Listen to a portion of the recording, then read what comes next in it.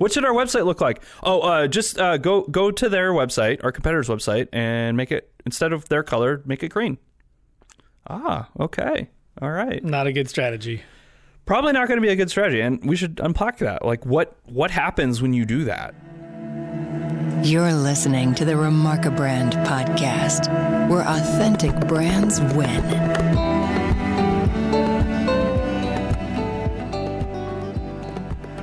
Welcome to yet another episode of the Remarkabrand podcast, where we have conversations about unlocking your authentic brand to build lasting relationships with customers, staff, and the whole wide world.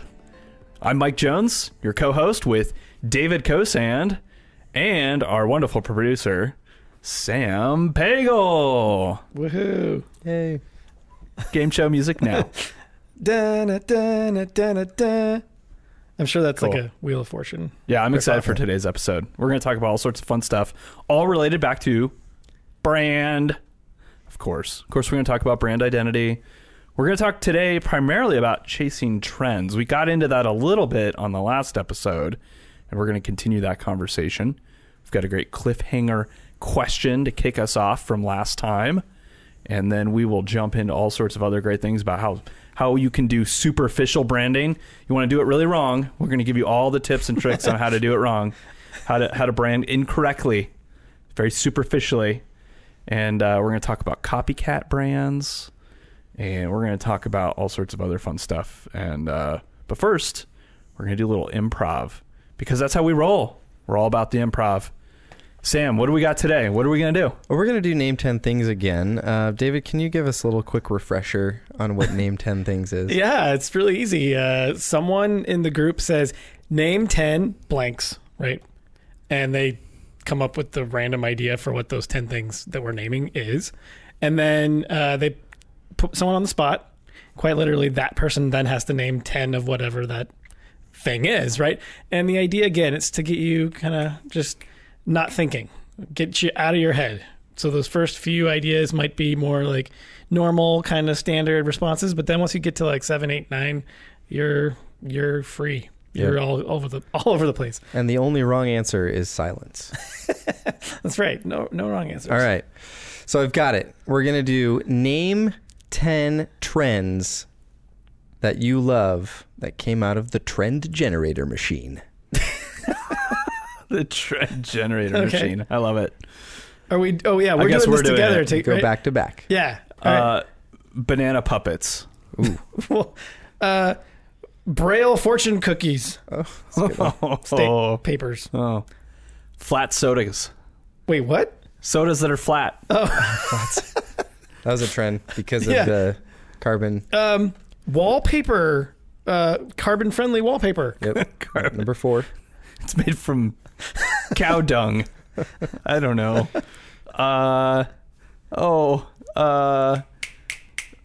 Fern your house. Ferns are in. Wait, what? Burn your house. It's good for the environment. Using egg whites as hair gel. Oh, yeah. Oh. Recycle. Oh, that's awful. That's 6. Only eating food with your forefingers.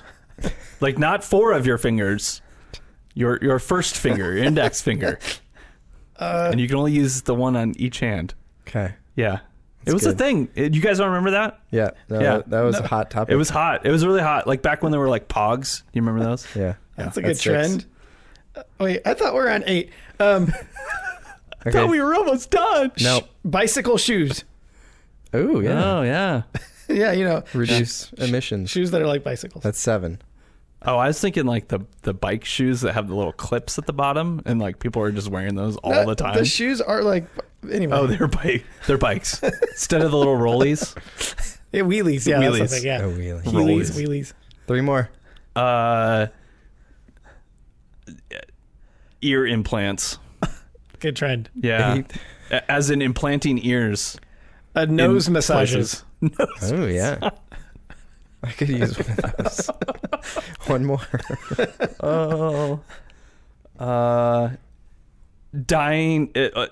Bleaching the hair on your feet.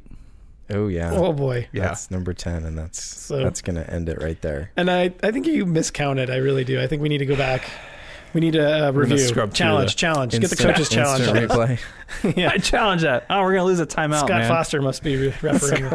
There's a trend. Find your frequency. All right. We had a cliffhanger last time, and it was so good, I've already forgotten it. Yep. It was. So what was it, David? Can an authentic brand be canceled? And by canceled, we mean there's this kind of cancel culture we're seeing in this very intense political climate that we're in on both sides of the aisle. It's just a wee bit intense right now. A wee bit intense. You know, the extremes of both ends of politics in America. And I don't think it's just America, actually. It's kind of overflowing into other countries and continents. But we're seeing that kind of dominate the conversation. And when I say that in like the public, social media-esque type of conversation. Public discourse. Right. And we've seen some brands kind of getting caught up in some of this back and forth, some of the crossfire between the extremes. But the question I have here is just more simply, if your brand is authentic, if your brand has done the hard work of finding its frequency, knowing its purpose, its values, you know, who it is, who it's not, can that then be canceled? Yeah. Is it a bulletproof brand? It didn't make it in the episode, but we had some answers. So I think we can answer this. Let's hash that out. Yeah. I think there's something really magical. I think it's a great word, magical. Magical. There's something really defensible about a brand that really knows itself.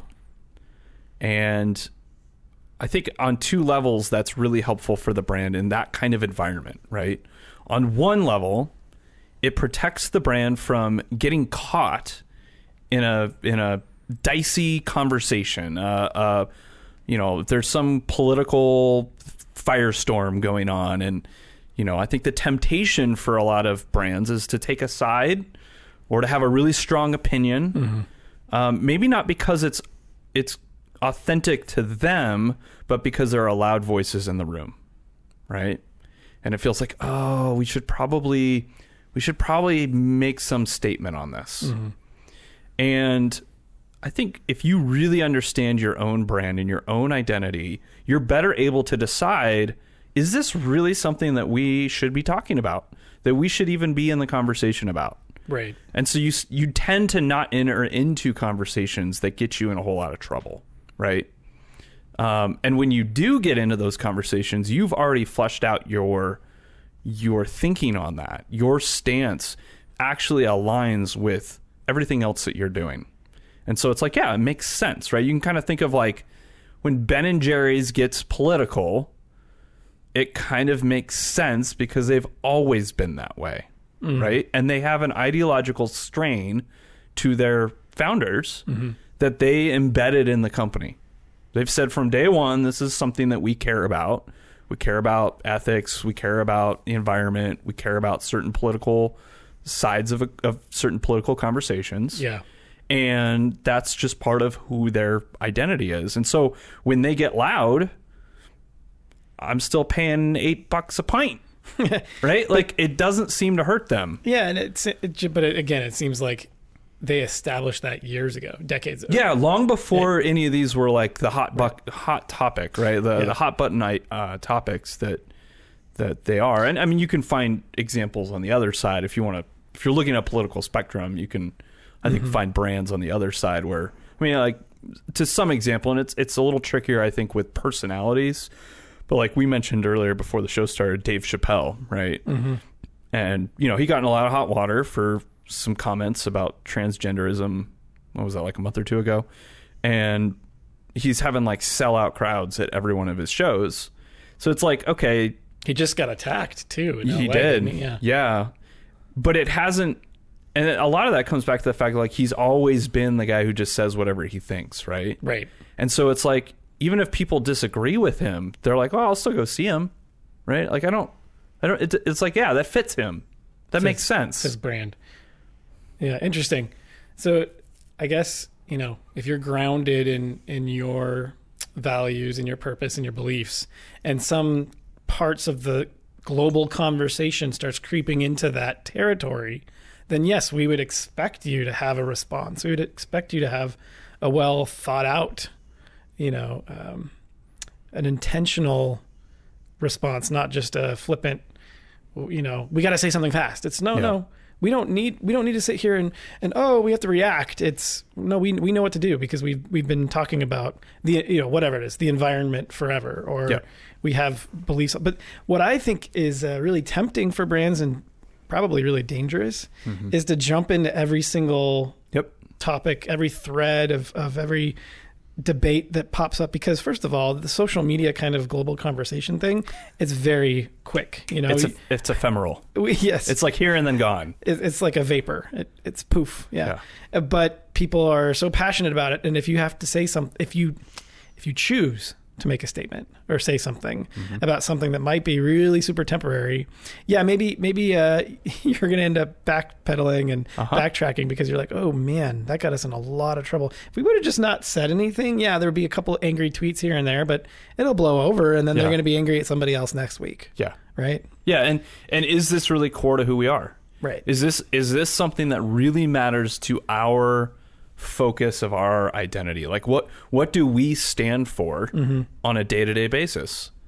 Does this matter to what we stand for? Right. I'm thinking about, this is not a global conversation type of political type of instance, but I remember Southwest Airlines. So Southwest Airlines has a very distinct brand, kind of a style to the way they do things on the plane, especially when you're a passenger, like the way they might sing the the safety instructions, or just get a little creative. Yeah, they're playful, a little snarky. I'd say they're kind of playful, humorous. kind of snarky. Yeah. So I heard of an account of a flight attendant was doing the whole song thing, and then it was silly, it was goofy, and then they did something else where, like, instead of delivering the snacks and passing them out, they're gonna have them at the very front of the plane, and then have all the snacks go crazy, the gravity do its thing. And somebody got really upset about it or something, and they're like, okay, sorry that you can't be our customer anymore, because we're gonna keep doing what we do, because we're gonna back our employees, because they're, an extension of the brand, and we support them. And if you don't like it, then there's plenty of this other isn't airlines the right fit for you. Right. Yeah. This is like, my buddy Don worked in the restaurant industry for like 20, 25 years. And he's like, there was a general rule with every restaurant I worked at, which was you gave a customer 3 tries. And it was like, okay, so the first mistake, we'll own that. That's on us. Whatever it is. And we're going to get you back, right? We're going to bring you back. We're going to do whatever we can to bring you back, so you have you really have a chance to experience this the right way. Because maybe we screwed up, right? We messed up your food, or really bad server that day. Somebody just had a bad day, right? We're just going to assume the best, and that this is not working. Okay, second time, you're still angry with us the second time, right? Okay, let's see what we can do to make it right. Maybe give you a gift card, have you come back. And on the third try, if it's like, this is not working, right? You are upset again. It's not us, it's you, right? And it was always delivered. He said we would always deliver it as, we appreciate you coming here, giving us a try. This is the third time. We clearly are just not the right fit, right? It's probably best if you just find another restaurant. There's lots of great restaurants. Yeah. 3 strikes, you're out. Yeah, and it wasn't intended to be like a penalty, right? But it was more like, this isn't the right fit. And I like it. I like that Southwest story. That was a good one. And that might not be, again, like this political kind of Twitter verse type of a use case, but it's still... I think it's similar, though, because there's just really loud voices that are like, this is my one issue, and I want you to come along with me. And you kind of, as a brand, have to decide, like, do we need to go along with someone just because they're loud? I mean, if you ran your business, if you own a business, or you're, in leadership in a business, and you just went with whatever every loud customer told you to do, I don't know that you'd have a great, successful business in the long run, right? Well, yeah, and it's just like relationships. I mean, interpersonal relationships. Yep. So, I mean, you pick your friends, and you pick, you know which relatives to avoid conversations with about certain topics, because the relationship's more important than being right in this debate. So, Back to your restaurant analogy. You can't fire your cook every 2 weeks, right? No. Just because a customer tells you to. No, like that would be stupid, right? Now, if it's like every customer, okay. Yeah.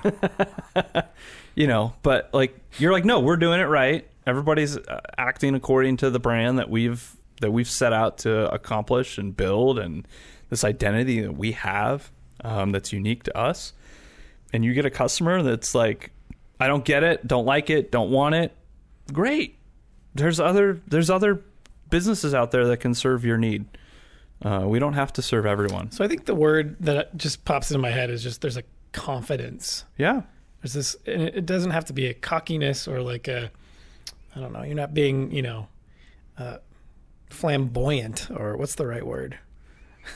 Overly proud. Yeah. You're not being obnoxious. I think that's the word I was looking for. It doesn't have to be egotistical. Right. No. But it's this It's just humble confident. confidence. It's like, we know who we are. Mm-hmm. We know who we're for. We know who might have a problem with us. Mm-hmm. And we're okay with that. Yeah. Instead of this, should we say something? There's kind of this like panic button, like, send out a statement, or, get the PR guy to, or whatever person. Yeah. And it can cause a lot of problems for you if you're doing things in haste. And I think that might be another just idea is like, Slow down a little bit. You don't like brands aren't built in a day. Yep. Ben and Jerry's is years and years and years of, we know who Ben and Jerry's is Yep. because they've responded consistently. Yep. Interesting. So maybe an authentic brand can't be canceled then? I'd argue it's pretty hard.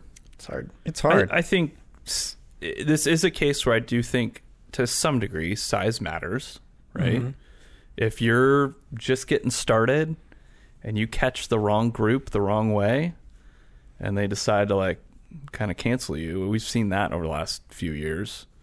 Maybe if you're really small, you have a lot less leverage to kind of outlast the storm, so to speak. Bigger brands, I think, have a better time with that. But if you're not authentic and you're a big brand, and we've seen this even the last like couple of months, like you're a big brand and you don't really know exactly who you are, and you're not going to have that confidence, you kind of get batted around, right? Because there's, for every like storm, there's a counter storm too, right? On these political issues. And so like you're going to get caught. And I think there's a lot of times where like waiting, being silent, maybe just don't get into it. As much as you're going to take some flack for that, might be the better decision for a lot of brands. If you're authentic, your fans and customers like you because you're authentic. It's who you are. It's what sets you apart. So at that point, if your brand is dragged through the political mud or whatever, even if you're just kind of sitting back and doing your thing and something happens like a war and your Russian vodka brand gets dragged through the mud, it's not really your fault. That's probably not a great example, but you can't really be canceled with everybody. If you're authentic and that's why people like you and they love you and they're your fans, if you hold fast to what you believe and that authenticity, your fans and customers are going to stay with you through that. And a lot of times they're actually going to become better and bigger fans of you because they want to support you. Yep. Yeah. And that's kind of goes along with chasing trends, right? Yeah. Like you see trends in branding and in even your like visual identity. you see people change. It's almost like they're changing clothes, trying to put something on that's not really a good fit or. Yeah, and that, I mean, we call that, in our book, we define that as superficial branding.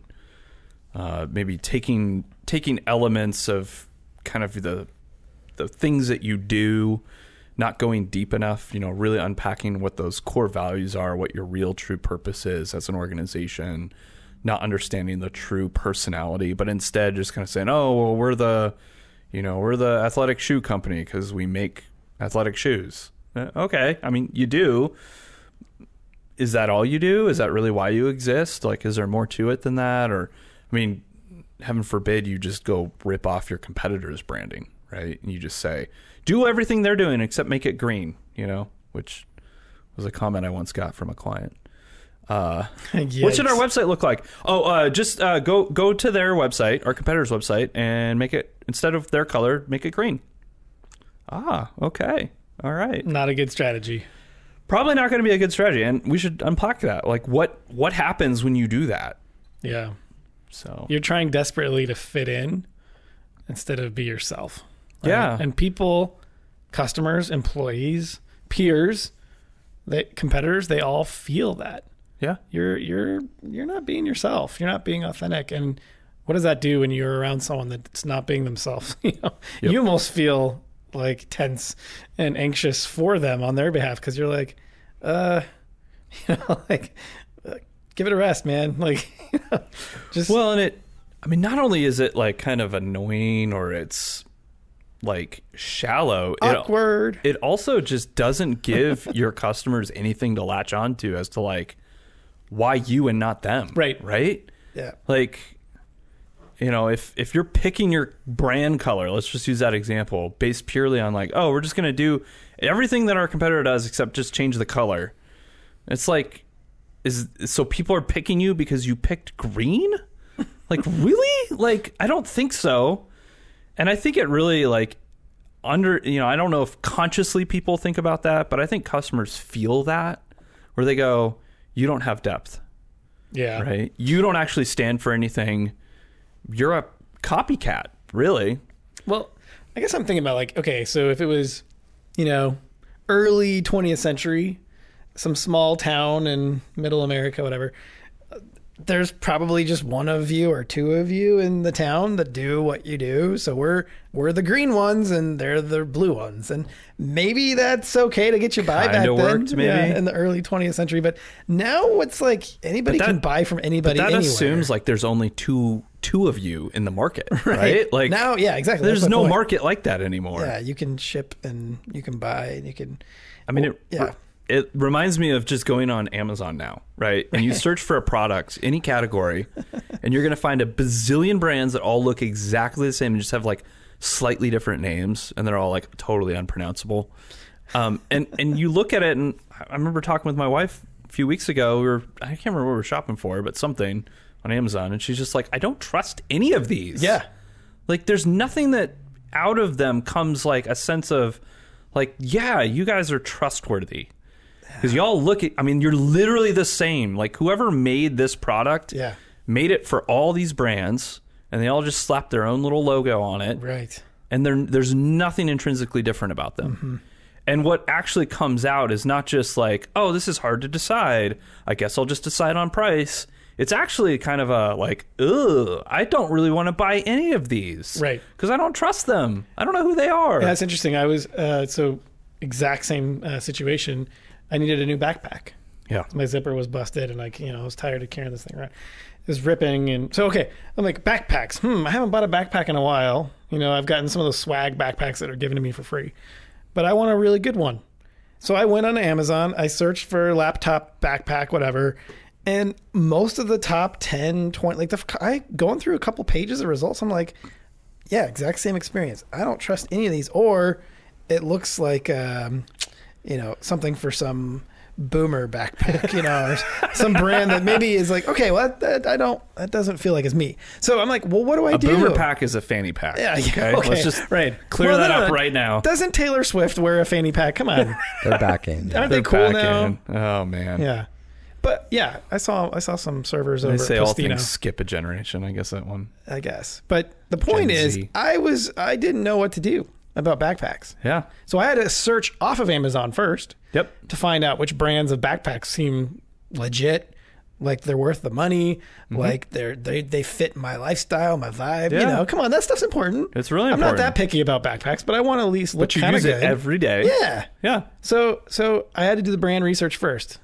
It's funny because I didn't think about this until you just brought it up, but that happens on Amazon in particular all the time because Amazon essentially became, the new Walmart, where it's just the cheapest and the and all SEO juice at the top or whatever. All the trustworthy brands have left. Right. Amazon. They're not on there anymore because they've chased them all out. And so everybody that's left is these knockoff Chinese companies. Right. And so if you're on Amazon and you have some level of care about what you're going to buy, and besides price, I think you end up at some level feeling dissatisfied, and you either just buy it and you're like, I guess I'll just do it, and then you're probably not super thrilled about it, or you end up doing what you just did. I mean, I just did the exact same thing last year with my backpack, and I went on Amazon because I had bought my previous backpack on Amazon, and it was okay. It was a good backpack, but I learned some things about what I wanted a little more specifically. And I went on Amazon and I was like, there's nothing here, no trustworthy brands, nothing I really like, almost too much choice too. And then, I did like some more research just like you did. And I ended up with something I bought off. I didn't buy it off Amazon. I bought it directly from the manufacturer. Yeah. So. And then, I mean, so now you've got copycats. Yep. You've got a sea of brands that all look the same. And you're like, I don't trust any of these guys. I'm going to go, and I might, go spend my money somewhere else completely, not even on the site anymore. Yep. Yeah. So even if one of those knockoff Chinese brands invested a little bit. I don't think the bar is very high, actually. Right. I think all it is one, being willing to attach your brand to multiple products. I think that's a big mistake I'm seeing a lot right now, is everyone stands up these individual brands for each individual product. And so you don't build any brand equity across your product lines. Obviously, this is a little more consumer product oriented, but I think even in B2B, I think that can happen, right? There's this temptation to give everything its own identity. And you kind of lose this ability to build trust with people over the long term, right? There's a reason why most really successful brands have a corporate brand that is actually really strong, and it probably overshadows a lot of the product brand.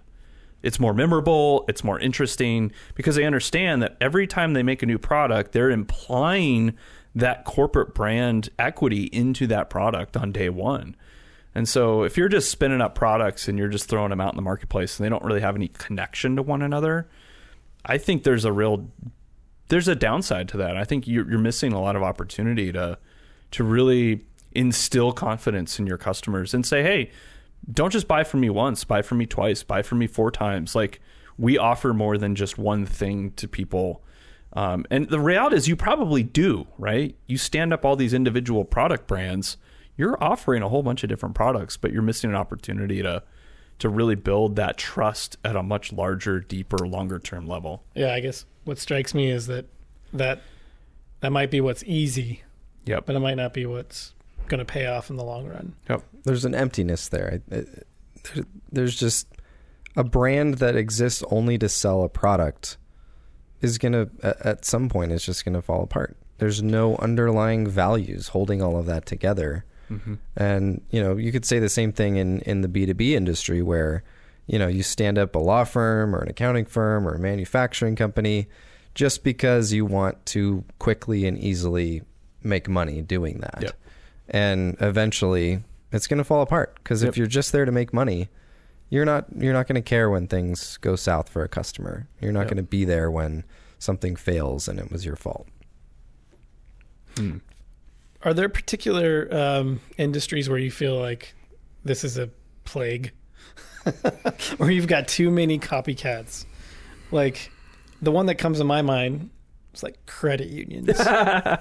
Local, national, these credit unions all kind of look and sound and feel the same to me. I think I can probably name a few different industries. I think credit unions is a good one. Banks also to some degree, although credit unions have their own unique reason for it because I think they're small, right? I think that's part of the issue. We see it a lot. I hate to throw them under the bus, but the accounting industry, it's all over the place. They all look the same. They all sound the same. They all say the same things. They all have the same names. They all have the same names, taglines. It's really interesting. And law firms, I think you can say a lot of the same thing there. What I find is that there's a common denominator and that they are very risk-averse industries, right? They're industries where creativity, innovation, change are not highly valued because of what they sell, right? What they're selling is safety at some level. So risk aversion, right? If you're a credit union, you're selling at the core, you're selling savings, right? Keep your money with us and it'll be safe. If you're an accounting firm, you're selling a risk mitigation against the government, right? That the IRS is going to want to come take your money, and you want to protect yourself from not paying too much or getting in legal trouble for not paying enough, right? Law firms, that's all risk mitigation. That's all you sell as a law firm, right? Get you out of trouble when you're in trouble, or keep you out from getting in trouble in the first place. So these industries are built on services and products that are all about mitigating risk. And so when you talk about what's like the easiest, least risky thing that you can do with your brand, well, superficially, you're going to think, oh, just do what everyone else is doing, right? Don't rock the boat. Don't stand out too much. Don't be too crazy, right? We want people to trust us. And I think there's this idea that like if we look and feel like everyone else, but maybe change the color, then that's just enough to stand out, but also like have a sense of like, oh, they're trustworthy. They look like all the other accounting firms, which I think is counterintuitively actually not what it produces. I don't think it actually produces trust. What I think it does is it produces kind of I guess I'll settle.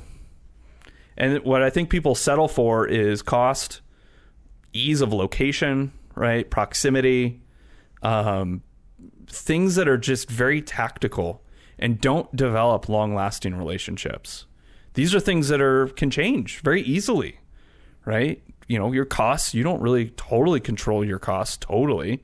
So if the market changes, then you're hiking your rates and all of a sudden you're out of all your customers, or your customer moves. Well, your location now is a detriment to you. These are tactical things that you don't really control, and they're not really at heart the basis of your brand, right? They're not the true underpinning of your identity. And so I think it allows customers to kind of have like a superficial relationship, right? If you have a superficial brand, you're going to build a superficial relationship, and it's going to quickly lose its footing whenever something weird or something goes wrong. And how do you respond to those companies when they're like, oh, we just want to be exactly like that website, but we want it green? Yeah. Like, or Mike, that's nice and all, maybe for like Harley Davidson or Disney, but come on, man. I'm a local credit union. Yep. Be real. I mean, I think there's a hard conversation there about, well, what are your goals, right? And we've had that conversation with a few different clients over the years of like, well, you just want to stay the same size or maybe shrink? Then yeah, continue to do what you're doing. You don't want to grow. We see a possibility, an opportunity for you to really have growth. We think that would be great for you if you're on board. If you have that same vision, obviously we want them to have that vision. We want to follow their vision. But if they don't have that vision, then yeah, status quo. Continue to do what you're doing, and not that you can't have some success, right? Clearly, like these accounting firms, a lot of them are around 40, 50, 60 years. But what's interesting is the way they grow is not organic. The way they grow is even superficial. They go and acquire other firms, right? And so the way that to grow in that kind of brand is to just simply kind of buy your way into growth, which is very expensive. You get these firms where there's 40, 50, 100 partners who have equity in the firm. Yeah. And it's like, man, is this really paying off for anybody even at a financial level, right? Mm-hmm. Let alone all of your other staff. You're not actually driving demand. There's no demand if you're constantly having to buy someone in order to get growth. So don't be a copycat. Don't be a copycat. Be your own cat. Original cat. An authentic cat. Auth cat. Authentic cat. Unless you're a dog. Oh. Then you shouldn't try to be a cat. I think you're barking up the wrong tree. Nice. Oh. That was rough. So how can we avoid being a copycat? Be intentional. Intentional? I like that. It's good. There's a discovery process. When I started my business back in 2011, I knew roughly what my service was. It was video production. Yeah. Outside of that, I didn't know anything else. Yep. People would ask me all the time, "What do you do?" And I would have a different answer every time. And it wasn't until 2017-ish I went through the brand process with Resound, and it was crazy. I mean, it was actually really fun because I discovered actually why I was doing what I was doing. And it gave me permission, I think you said this, David, maybe last episode, to say no to the wrong people. And business became way more fun because I was focused for the first time. So there's a discovery process. We tell people all the time, we're not here to create your brand for you. It's already there. A lot of times it's just dormant. It hasn't been discovered. It hasn't been uncovered or unlocked. And so there's just a discovery process there. It's almost like who you are, you have to discover that and then own it. Yeah, I think owning it is a really a key piece to that. I can't tell you how many times we've done like the discovery process. We're all feeling really good about it. The client loves it. You get it like built out into a brand handbook, and you have all these cool guidelines, and it's starting to be communicated and filtered through the company. But then you come back like 2 years later and you're like, it didn't really get owned. Yeah. It kind of sort of got implemented, but only halfway. And there wasn't really this true, like, we own this hook, line, sinker in everything we do. We hammer it over and over and over. The values are, just embedded in every decision that we make. And I know that takes time. That's not something that happens overnight. It's not something you go, one day you flip the switch and all of a sudden you're really living out the brand. But at the same time, like, if you don't own it, all that other work really doesn't have the impact that it could have. And I think that's maybe not a copycat brand issue, but that's maybe a half-hearted brand issue.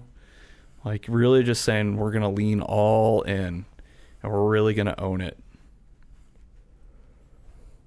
Yep. What is the connection between OKRs, so the day-to-day, quarter-to-quarter, year-to-year kind of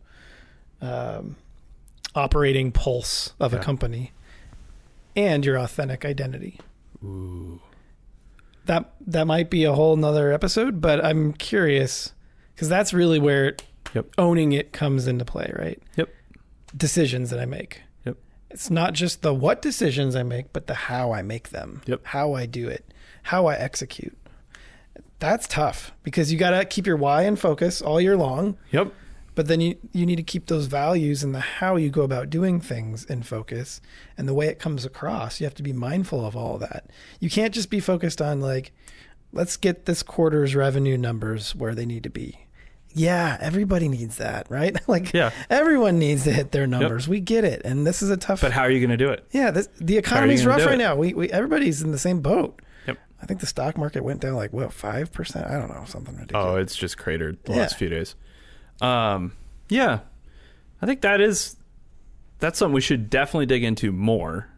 But if we want to do like a quick prelude answer. Yeah. How do you think companies should consider their why, their brand identity as they think about strategic planning? Yeah. Operations. I think one element of that is just simply putting your brand identity in front of yourselves a lot. Okay. Right. Like, I think it seems like a motivational poster, Mike. You know what? If that's what it takes. Okay. Like, I mean, you've got one right next to you. Yeah. I mean, we do it, right? We put our messaging, we put our values on the walls. We remind ourselves all hands we do each month. Mm-hmm. We repeat our purpose. We say it out loud. We look at our values and we evaluate how we're doing on them. And I think those kinds of activities, as simple as they seem, they just continue to reinforce and communicate to everyone on the team that these are really important. These are how we do business, and we're going to hold ourselves accountable to them, which I think is the next level. It's like the poster doesn't hold you accountable. It does a good job reminding you when you look at it. So maybe find some other ways. Awareness, yeah. More than just the poster. Maybe there's some other ways to communicate, have the awareness of your purpose and values, but then, okay, let's also hold ourselves accountable to them. So let's assess ourselves. Maybe do an annual assessment or a quarterly assessment. Have your teams talk about like what happened in the last month or the last 3 months that showed that we lived out our values or showed that we didn't live out our values. Where did we miss the boat, right? Where did we really, kill it? We did a fantastic job.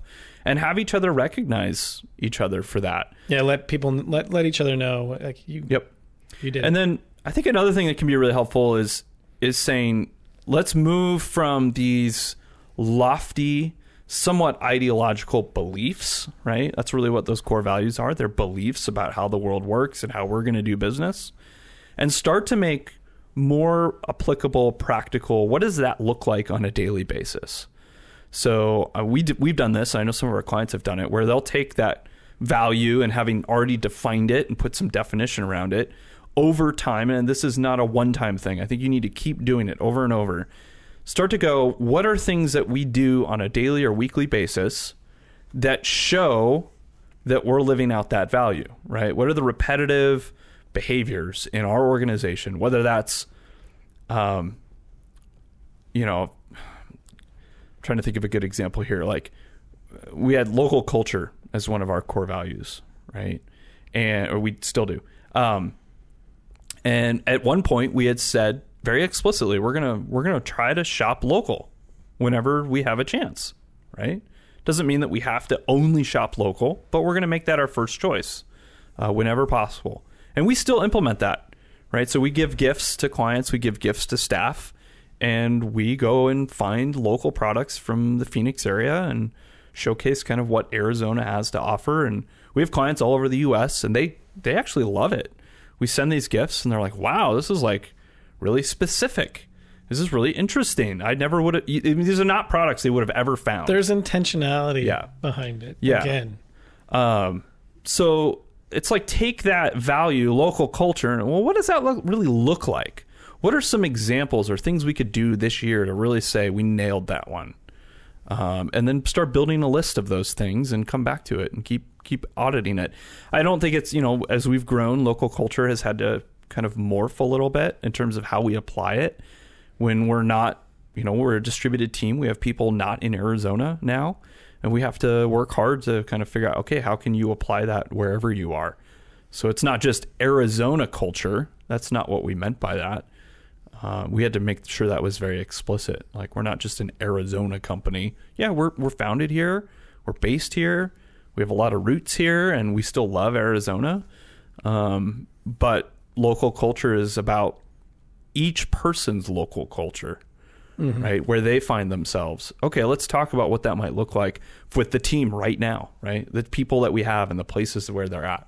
Yeah, it seems like implementing these into like the rhythms of your company throughout the year keeps you.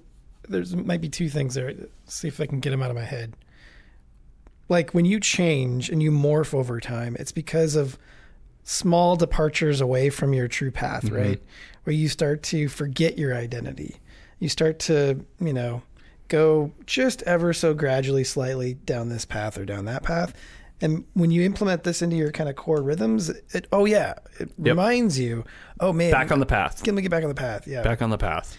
And the second thing is it might keep you from chasing those trends that you start to see as you go off that path, which would include being a copycat, or which would include sticking your nose somewhere where you probably shouldn't go. Yeah, or just being enticed by the loudest voice. The shiny object, the new, whatever, novelty, right? Yep. Everybody wants newness. I hear that word in business. It makes me cringe.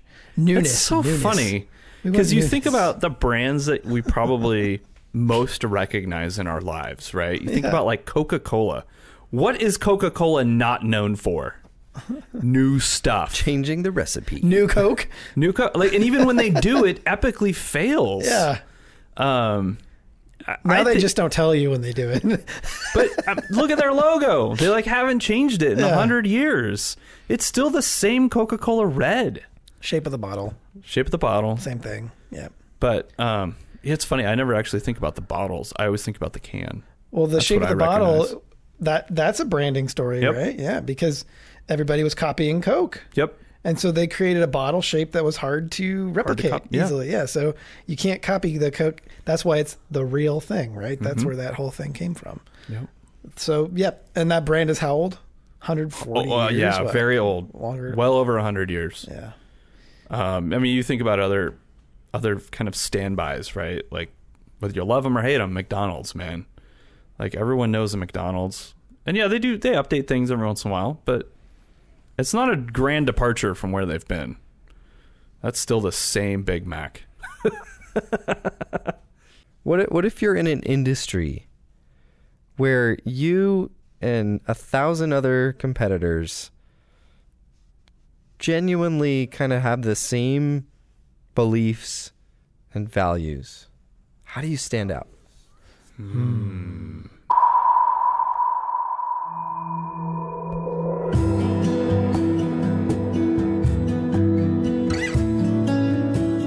The Remarka Brand podcast is a project of Resound and is recorded in Tempe, Arizona, with hosts Mike Jones and David Kosand.